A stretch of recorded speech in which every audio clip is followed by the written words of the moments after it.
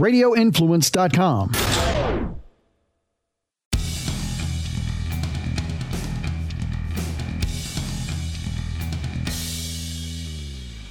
Welcome back to the Lawfather Podcast. We are back in the new and improved Lawfather Studios right here in Lawfather headquarters. Those of you joining us on Instagram Live, welcome. And we have a good show for you today. We haven't done Instagram Live in a while. So those of you who want to see this podcast on video, you have a couple of different options.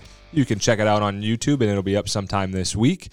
Or you can check us out live as we do it, Mondays at 3 o'clock. And I'm just bringing that on Jason, that hopefully we can change the show time to 3 o'clock instead of 8 a.m. on Mondays. And he's giving me a thumbs up. So we are going to make that change official, 3 o'clock on Mondays. So anyway, those of you listening, if you want to see it live, see what's going on, you can check us out. Instagram Live, we'll have it up there, 3 o'clock on Mondays or right around then. So lots to talk about. And, a few things happened this week, and none of them good. Right. And as I say at times, there's really, when the legal system gets involved, lawyers gets involved, it's usually something bad has happened. Okay. And there have been a couple of really, really bad incidents that have happened over the past week, or at least since the last show here. So the past 7 days. And, too much to talk about in one show. And so we have the Astroworld incident, and that's something that just happened. It's really fresh, and I want to save that one. We'll look to talk about that one next week. I want to get a little bit more of the information on it, let a little bit more come out about that one, and go from there. So, but what there has been a lot of information on, and what I can talk to you all a lot about, is Henry Ruggs and that incident. And, that one is as bad, I guess, prior to Astroworld, because I think Astroworld may even be worse based on the size of the issue, right? But as far as an individual person, this is about as bad as you can imagine for a scenario, okay? Those of you who are not familiar with Henry Ruggs and what I'm talking about right now, all right, those of you who follow sports, I would imagine that there is no sports channel, sports news media in any way, shape, or form that has not covered this on some level, okay? But Henry Ruggs played was a wide receiver for the Las Vegas Raiders, rookie this year, or he was drafted last year, so second year in the league out of the University of Alabama, okay? And he is driving in Las Vegas, I believe it was last Monday night into Tuesday morning, okay, so about 7 days ago, 6 or 7 days ago, depending on exactly the time that it happened. And he's driving his new Corvette. He's got his girlfriend in the car, and he's doing about 156 miles an hour, and he rear-ends somebody, okay? Those are the basics of it. Those are kind of the undisputed facts, if you will. And when we talk about things from a legal side, right, we have our undisputed facts, and we have our legal facts. They're all legal facts. We have our undisputed facts, which is what I just described to you, and we have our disputed facts. And the disputed fact in this one is, and it's a huge one, okay, was Henry Ruggs intoxicated or impaired at the time of the crash? Okay, that's the big question here. The driver of the other car and that driver's dog both died as a result of the crash. Okay, really, really bad story here. And we look at kind of the human cost in it. There was a witness that was there, and from the accounts that I've read, I tried to rush over and help pull the woman out of the car before it became completely engulfed in flames, and unfortunately was not able to. And so that is really what I call the human cost in it, because that person has to live with that aspect the rest of their lives, right? So that's the basics of the case. So let's look at it a little bit deeper, right? Because on those facts, you go, oh, he's guilty, right? Gotta be guilty. Well, the legal world isn't quite that simple. And before we get into the facts, I want you to consider this, okay? It doesn't matter how egregious the crime, how much evidence there is against you. Okay? Everybody in the United States is innocent until proven guilty. Okay? It is one of the major components of our Constitution. So, according to the court of public opinion, Henry Ruggs is guilty. Well, not so fast, right? He is innocent until proven guilty. Now, does he have a case? Does he have a way to beat this? I would say yes. I would say he does. Not necessarily the strongest of cases, but there's a lot of pieces to this puzzle. So let's dive into the charges, what he's looking at, what we know, and how would you approach that, right? How would you approach that from a defense standpoint? So here's what we have. He had a 0.161 blood alcohol content, all right? That is more than twice the legal limit, which is 0.08. Florida's the same actually as Nevada for that. So Nevada's blood alcohol content that is legal is up to a 0.08. 0.08 and above is considered illegal. Interesting piece on that, though, right? Especially here in Florida. Just because you have a blood alcohol or a breath alcohol content, depending on how it is measured, of 0.08 or above, it does not automatically make you guilty of DUI. All right, so keep that in mind. What it creates is what's called a rebuttable presumption. Okay? It is a rebuttable presumption that you were impaired at the time of the crash or the time that you were stopped if your blood or breath alcohol content is 0.08 or above, right? So it is not an automatic. It is not an automatic. It is just what's called a rebuttable presumption, which means that it is presumed that you are at fault, that you are impaired if your blood or breath alcohol content is 0.08 or above. But the rebuttable part is you as a defendant, most likely your attorney, can argue that you were not impaired, okay? And if you're not impaired, you didn't break the law, okay? Maybe you're just a bad driver. So, I don't know, maybe your foot fell asleep on that Corvette doing 156 in Las Vegas, okay? Those of you who have, there's a surveillance video circulating around out there. Try to take a look at that. There's nothing graphic in there. And look, I'll tell you, I'm the first to avoid any type of graphic video, okay? By all means. I spent 6 years as a deputy. I tried my hardest to avoid any kind of graphic scene, right? I actually was pretty successful at that. And not because I was ducking things. I just happened to get lucky in a lot of things and had some people who knew that I couldn't handle it and protected me in those instances, okay? So I would never tell you to go watch a graphic video, but go check out this surveillance video. And I don't know if this surveillance video in this particular case is 100% legitimate, but I can tell you it shows you something that I've talked about before where, and it's something that I describe, is you have a car doing 156 miles an hour, but you see another car that presumably is going the speed limit for that road, right? And so if you're another driver and you see these two cars, it's really hard to estimate the speed of that car moving 156 miles an hour because it's just so much faster. That other car that most likely is doing the speed limit because there is no other reason, there's no other cars around to indicate that this other guy wasn't doing the speed limit, just minding his own business, driving down the road, him or her driving down the road, right? And then the car just zooms, snap your fingers, it's gone. Right past you. And so really interesting, and it's something you can think about and consider when you're making a left turn. We get that all the time. People are making a left turn and they go, oh, I never saw the guy coming, right? And you start put the pieces together and you can start realizing, okay, well, that person was speeding at the time, right? And that's why it looked like there was plenty of time. So that video is actually a good way to look at what that really is. There's no good in this, right? So let me clarify that. There's literally no good in any of this, but from a legal standpoint and from an explanatory standpoint, it's good from that perspective, okay? So what's he looking at? He's looking at several years in prison, a couple decades, okay?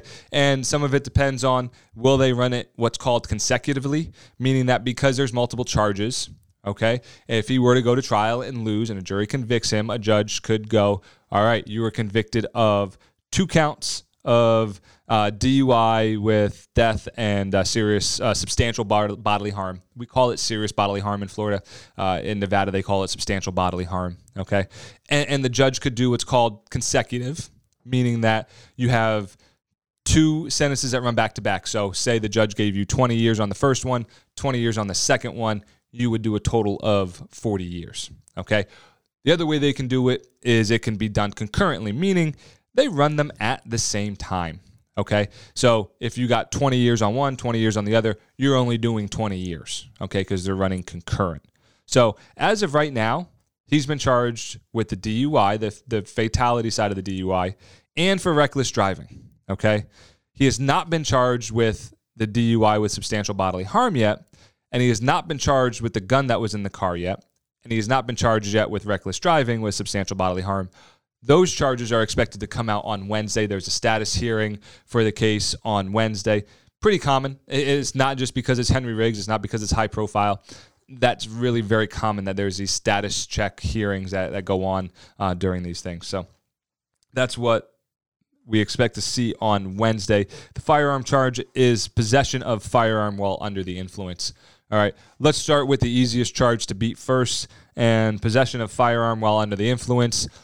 Based on what I know, and look, I don't have all the facts, right? I don't have the police reports, don't have all the evidence, don't have any of the statements, nothing else. But the possession of firearm while under the influence, most likely the easiest to beat because where was it? How are you going to prove that possession? There was somebody else in the car with him, all right? So we take that one, let's put that one to the side.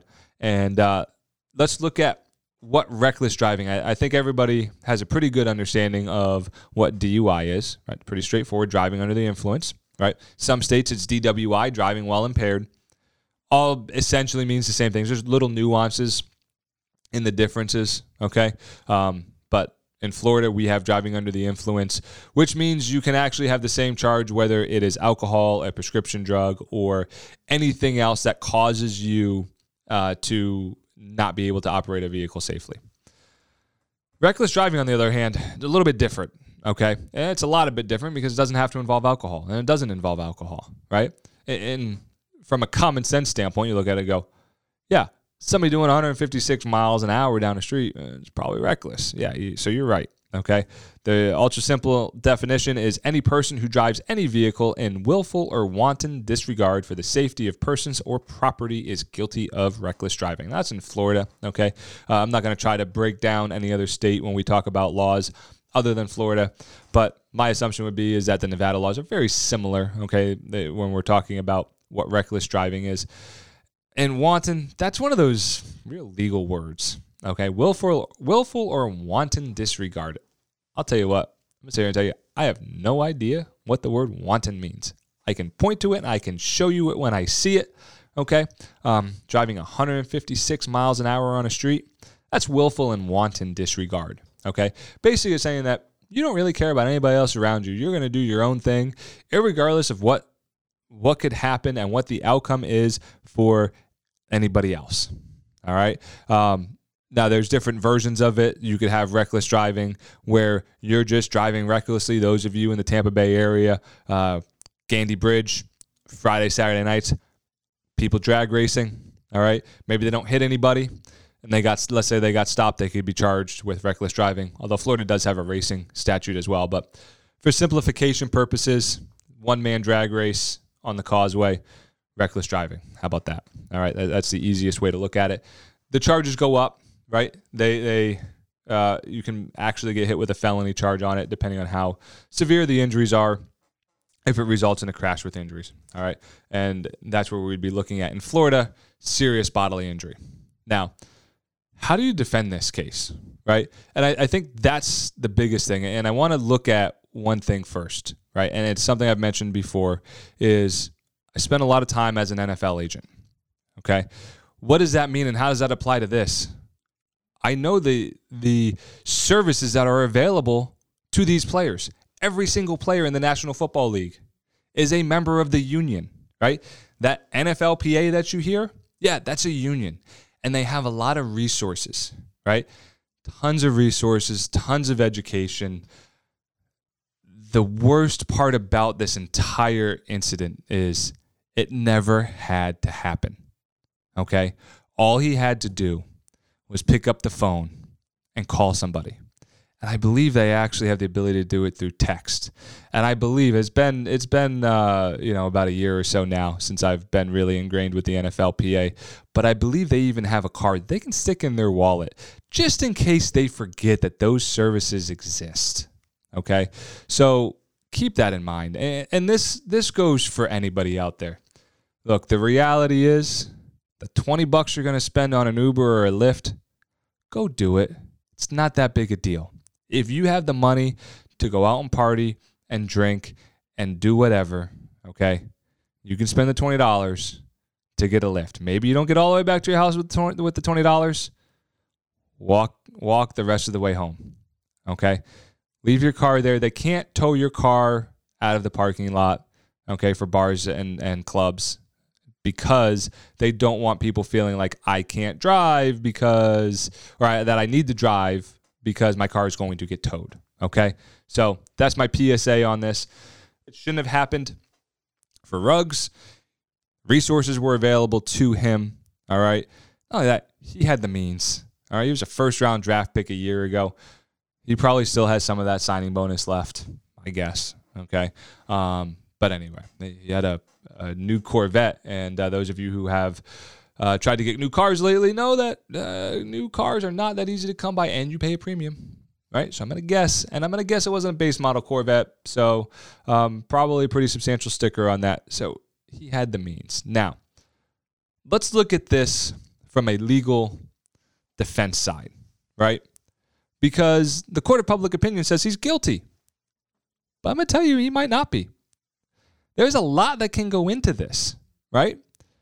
Maybe he's only guilty of reckless driving, all right? And I would say this, right? Based on the video that's out there, right? I don't know how you get out of reckless driving. I just don't, right? You don't even need the video to get past the reckless driving. The amount of damage to the cars, the car caught on fire, from point of impact, the final rest of the cars was about 500 feet, okay? All of that is very substantial. All of that has all the indicators of an extremely substantial impact, okay? The amazing thing in this, and this is going to sound tone deaf, and I apologize it's going to sound tone deaf, but maybe it goes to the quality of the car that GM has built with this Corvette. But what is amazing is that Ruggs and his girlfriend are relatively okay from this crash. They didn't really sustain any catastrophic injuries, right? And I know it's that kind of age-old adage of it's always the drunk one who walks away fine. Maybe, okay? But not at 156 miles an hour with the impact from what I've read, about at 130 or so. Okay, airbags deployed at 127 or so, right? That is amazing to me because cars just disintegrate over 100 miles an hour. I couldn't even tell you. I saw the pictures, and I would consider myself a car guy. Okay, I like cars. I like looking at cars, researching cars. You name it. I enjoy it. Okay. So I like seeing the different models and everything else. And I looked at the pictures from that crash. I said, what was he driving? I had no idea. I could not have told you what he was driving. Okay. So we know that reckless driving has to be on the table, right? And is he innocent until proven guilty? Yes. Okay. It's going to be pretty hard to beat a reckless driving charge on one like this because I don't know how, in what way, shape, or form, you're going to say either A, he wasn't driving, okay, or B, that he wasn't driving extremely fast, right? Maybe he wasn't doing 150. Maybe he was doing 100. I don't know of any place in the entire United States that you can drive 100 miles an hour legally. I believe Texas has the highest at 75. It may even be 80. But even still, right, you still have a big gap between, even if it's 80, which like I said, I believe it's Texas, right? And 100 miles an hour, you have a big gap there. Okay, and I would argue that you could prove a reckless driving case just on that 20 mile per hour gap. And my guess is this was not an 80 mile an hour road. Okay, my guess is from looking at the road, probably 45 to 55 miles an hour. It looked like there was a couple of lanes, small median in the middle, and then another couple of lanes for cars going the other direction. Okay, so reckless driving, I think that's a foregone conclusion. The DUI, on the other hand, right, and the DUI charge is what carries the most weight, what carries the biggest opportunity for Ruggs to do decades in prison, all right? Can you get around that? Is that a foregone conclusion that he was impaired at the time of the crash? I would say no. I would say that you could potentially, now look, it's all in what the evidence can show. And I don't know what the evidence is going to show, right? I'm not there. I'm not the one hiring the expert witnesses, right? But here's what the state has to prove.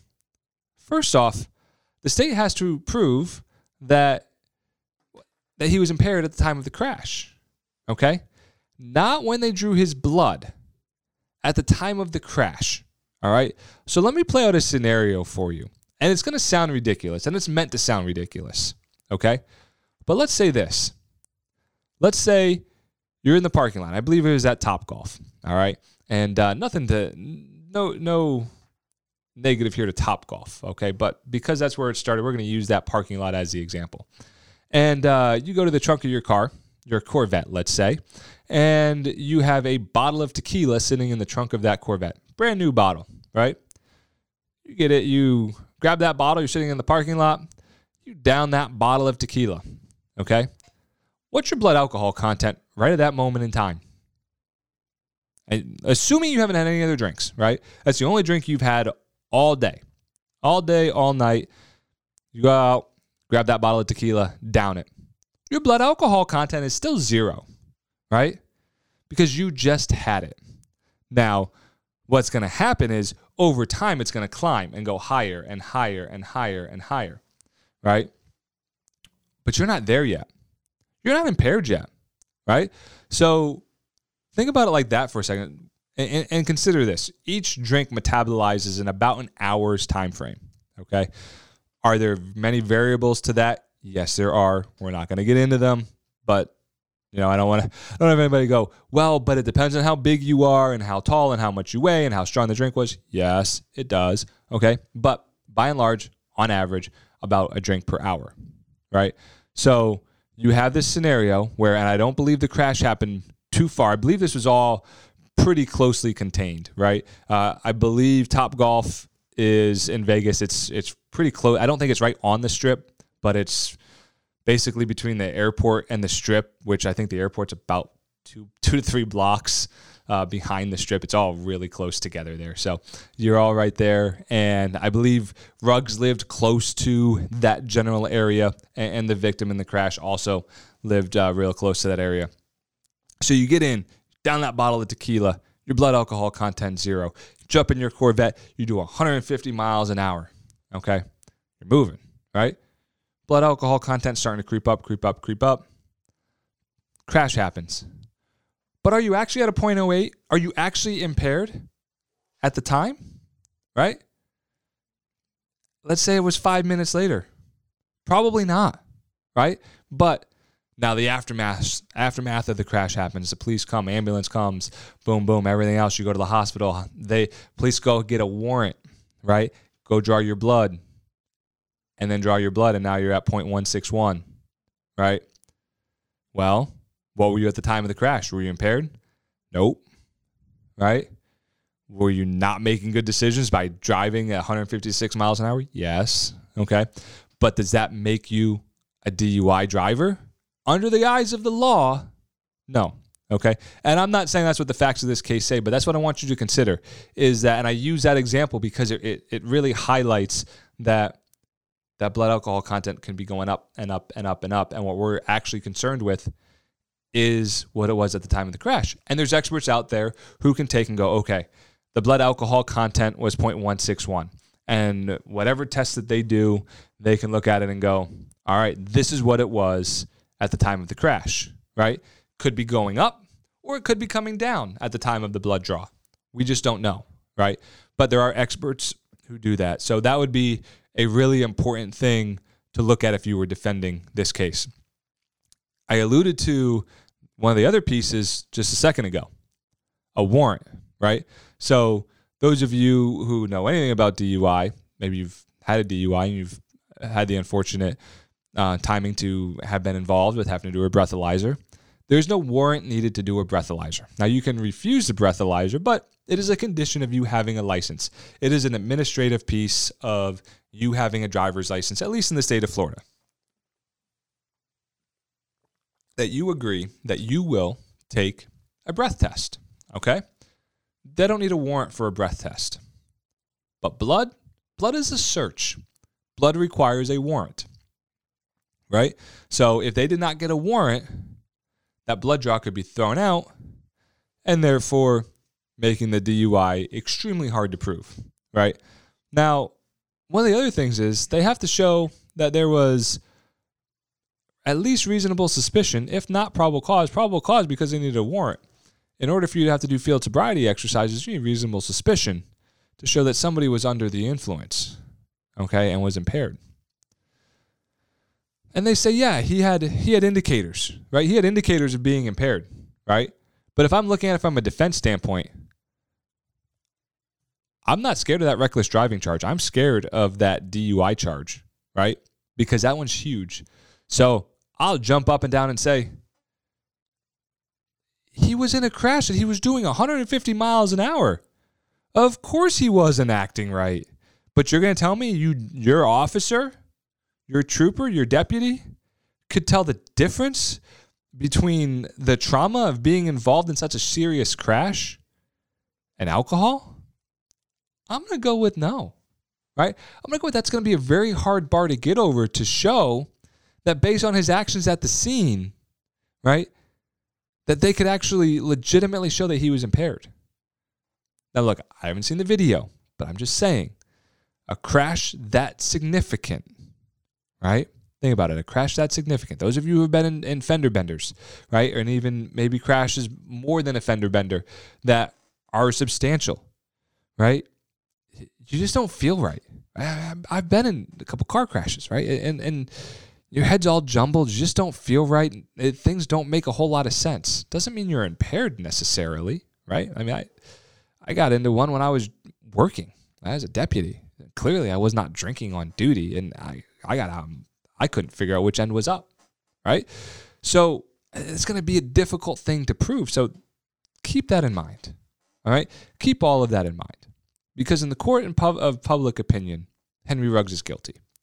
According to the Constitution of the United States, which is what us lawyers are here for, right? That's what defense lawyers are here to defend. And you know, some of them beat that drum because it helps them sleep at night defending really bad people, and that's fine, right? And it's needed. It's entirely necessary, okay? But the Constitution says you are innocent until proven guilty.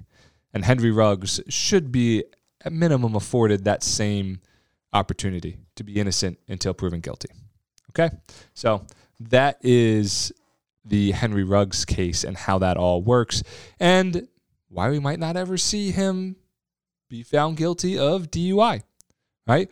Or maybe he takes a plea deal and it ends up being something substantially lesser, right? Because there are all those different factors. There are all those different pieces to the puzzle that are needed to be put together. All right? So let's switch gears here. We have a listener question here for you today. There's a heavy topic there today, so just take a second and recharge before the listener question. All right, here we go. Can I sue somebody for a slip and fall accident? The simple answer is yes. Okay? Now, the more complicated answer is, what do you have to be able to prove, right? Because just because you fall somewhere doesn't mean it's somebody else's fault, right? So let's keep that in mind. And not everything results in that it is somebody else's fault, whether it's I guess a car crash, it always is somebody's fault. But on a slip and fall, it's not always the owner's fault, right? Maybe you just weren't paying attention to where you were going. Maybe you're clumsy, right? Maybe, hey, Jason decides he's going to walk from the wall that he's up against right now over to the other wall, and we have all this equipment here that, well, he set up, so he should know it's there. Can he sue me? Yeah, probably not, because he knows it's there. He put it there, right? So there's all these different pieces. So let's try to break this down in a very succinct way.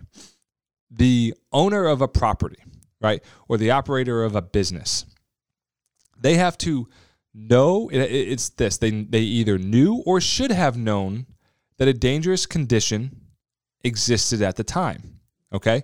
By know, I mean exactly that. Like, they actually had physical knowledge. They knew that this existed. They knew the hole in the ground at a grocery store. They knew the water on the floor was there, and they ignored it, okay? Or they should have known. That water that's been on the floor at the grocery store has been there for 2 hours, and they didn't do anything about it. And they say, well, we didn't know. Well, it's been there for 2 hours. You should have known. You should have employees walking through the store to ensure that the store is safe, okay? That's your know or should have known. Now, once they know or should have known, right, they need to give notice. So think about any time you go in a store, you see those little triangle signs that say wet floor, okay? They know a condition exists, and they give you notice. Here it is, wet floor. You should avoid this, right? Takes away the liability on them, all right? Now, that's that part of it. You have, as the individual, you have a duty to avoid the dangerous condition. Okay, so let's say this. Say you go to the grocery store. We'll pick on the grocery stores here for the moment because it works out really good as an example. Those of you who shop here in Florida, most of the grocery stores have these nice, pristine white floors, or nice and glossy and shiny, right? They look great, right? Nice, clean, fresh. Well, water doesn't show up on it very well. But let's just say, for example, somebody spilled motor oil on the floor, okay, and it's just sitting there, right? Maybe it's been there for an hour. Maybe it's been there for 2 hours, and the store probably should have known that it was there, okay? Well, you still, as the person walking, you have an obligation to avoid the dangerous condition, okay? You have an obligation. Look, you saw it. It's what's called open and obvious, right? And I use the oil on the grocery store. I use the motor oil, the car oil, because it's black, right? Black, dark oil on a gloss white floor, right? Yeah, you should avoid that, okay? I'm just going to go out there and say, you should walk around it because you're not going to have a case. And if you do have a case, it's going to be very minimal, right? So that's kind of the pieces to the puzzle. So they either knew or should have known, and the store didn't do anything. The business owner didn't do anything, okay? There was no notice, and it wasn't open and obvious, and then you slip, and you fall, and you're hurt. So can you sue for that? Yes, you absolutely can. Those are the general pieces to the puzzle on it. If you want any more information, you're always free to reach out to me. You can reach me on all the different social medias. Just check out The Law Father. You can always reach us at 855-LAW-FATHER. Call or text. I'm always here for you. Anyway, that is the listener question of the day. Can I sue for a slip and fall accident? We covered a lot on Henry Ruggs and the whole legal analysis on that case. And probably going to talk about Astroworld next week. Like I said, there was a lot going on between these 7 days, and both of those stories equally of importance from the legal perspective, but we will get into that one. Check out the social media. May try to do a little something on Astroworld, little short blip, little short, I don't know what that was, but a little short something, and I think that means it's time for me to end the show for today. So it's the Law Father here, right from our new Law Father Studios. Law Father out.